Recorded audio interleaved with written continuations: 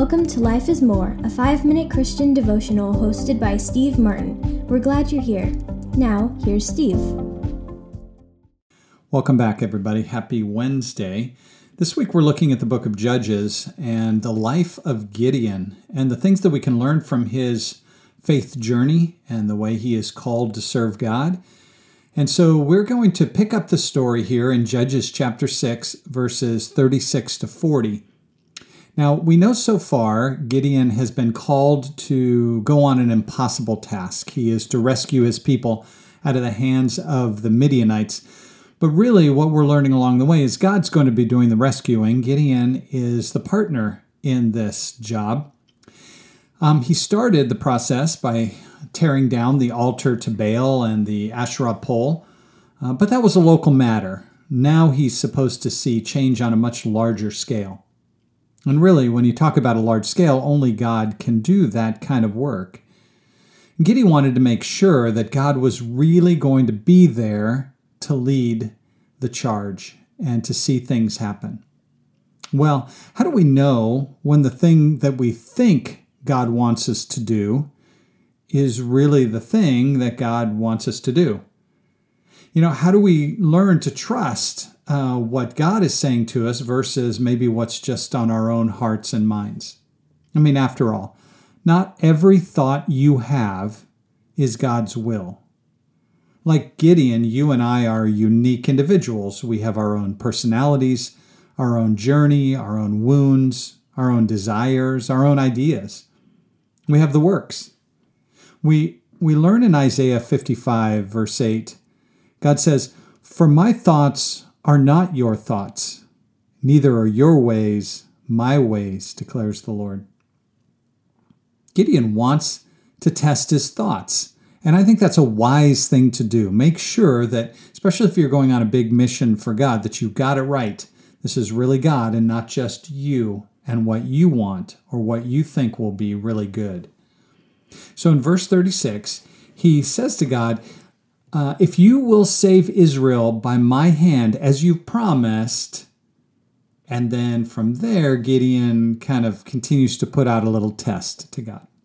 But that's what he wants to see. If you're really going to save Israel and you're going to use me, can you just kind of prove it to me a little bit? Just kind of reassure me. And so he takes a fleece and he puts it on the threshing floor. And he asks God that overnight, will you make the fleece really wet with dew, but all the ground around it, just keep it dry. The next day, he gets up, the ground is dry, but then he takes the fleece and he wrings out a bowl full of water from the fleece.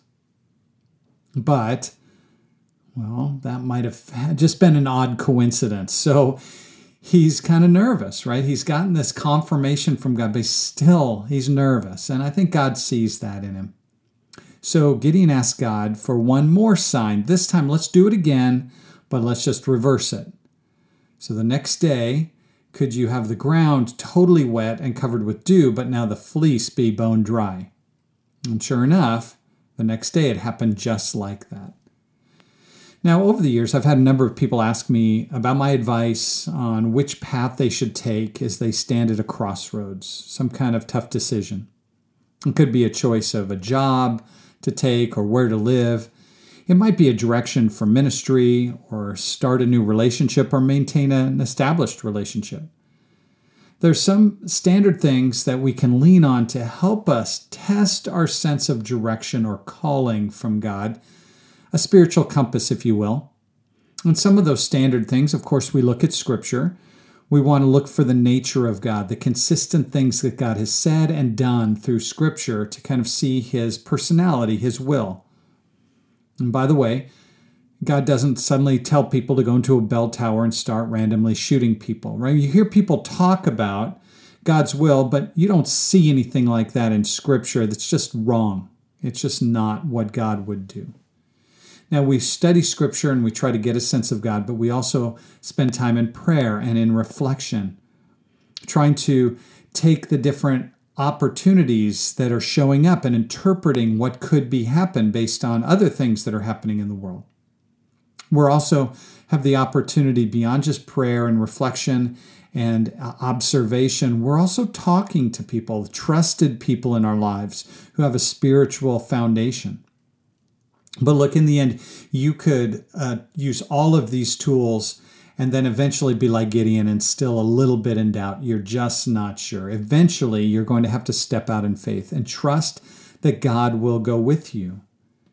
And if for some reason you understood God wrong, well, He's faithful. He will be with you. And He has a tendency to try again in getting us on the path that He desires.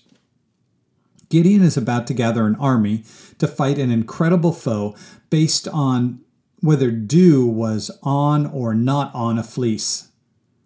But truly, that was actually only one part of the evidence, right? He heard from God. He spoke to an angel. He'd already tested it by tearing down the altar to Baal and the Asherah pole.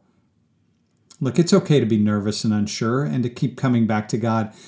But it's also good to take some time to make sure with clarity that you're going in the right direction. But in the end, remember, you will eventually just need to take the step that you believe God wants you to take, to follow the direction that He's pointing you in.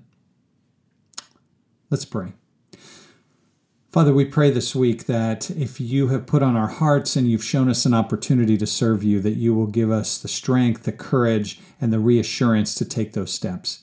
Father, I'm so grateful that you love us and you know us, and you know even in our worry or anxiety or nervousness that we love you and we want to do the right thing. So thank you for your patience. Thank you for your faithfulness to us. Thank you for speaking to us again and again and pointing us in the right direction. Give us the courage this week to take that step and to trust you, we pray in Jesus. Amen. All right. Thank you, everybody. I'll talk to you again tomorrow.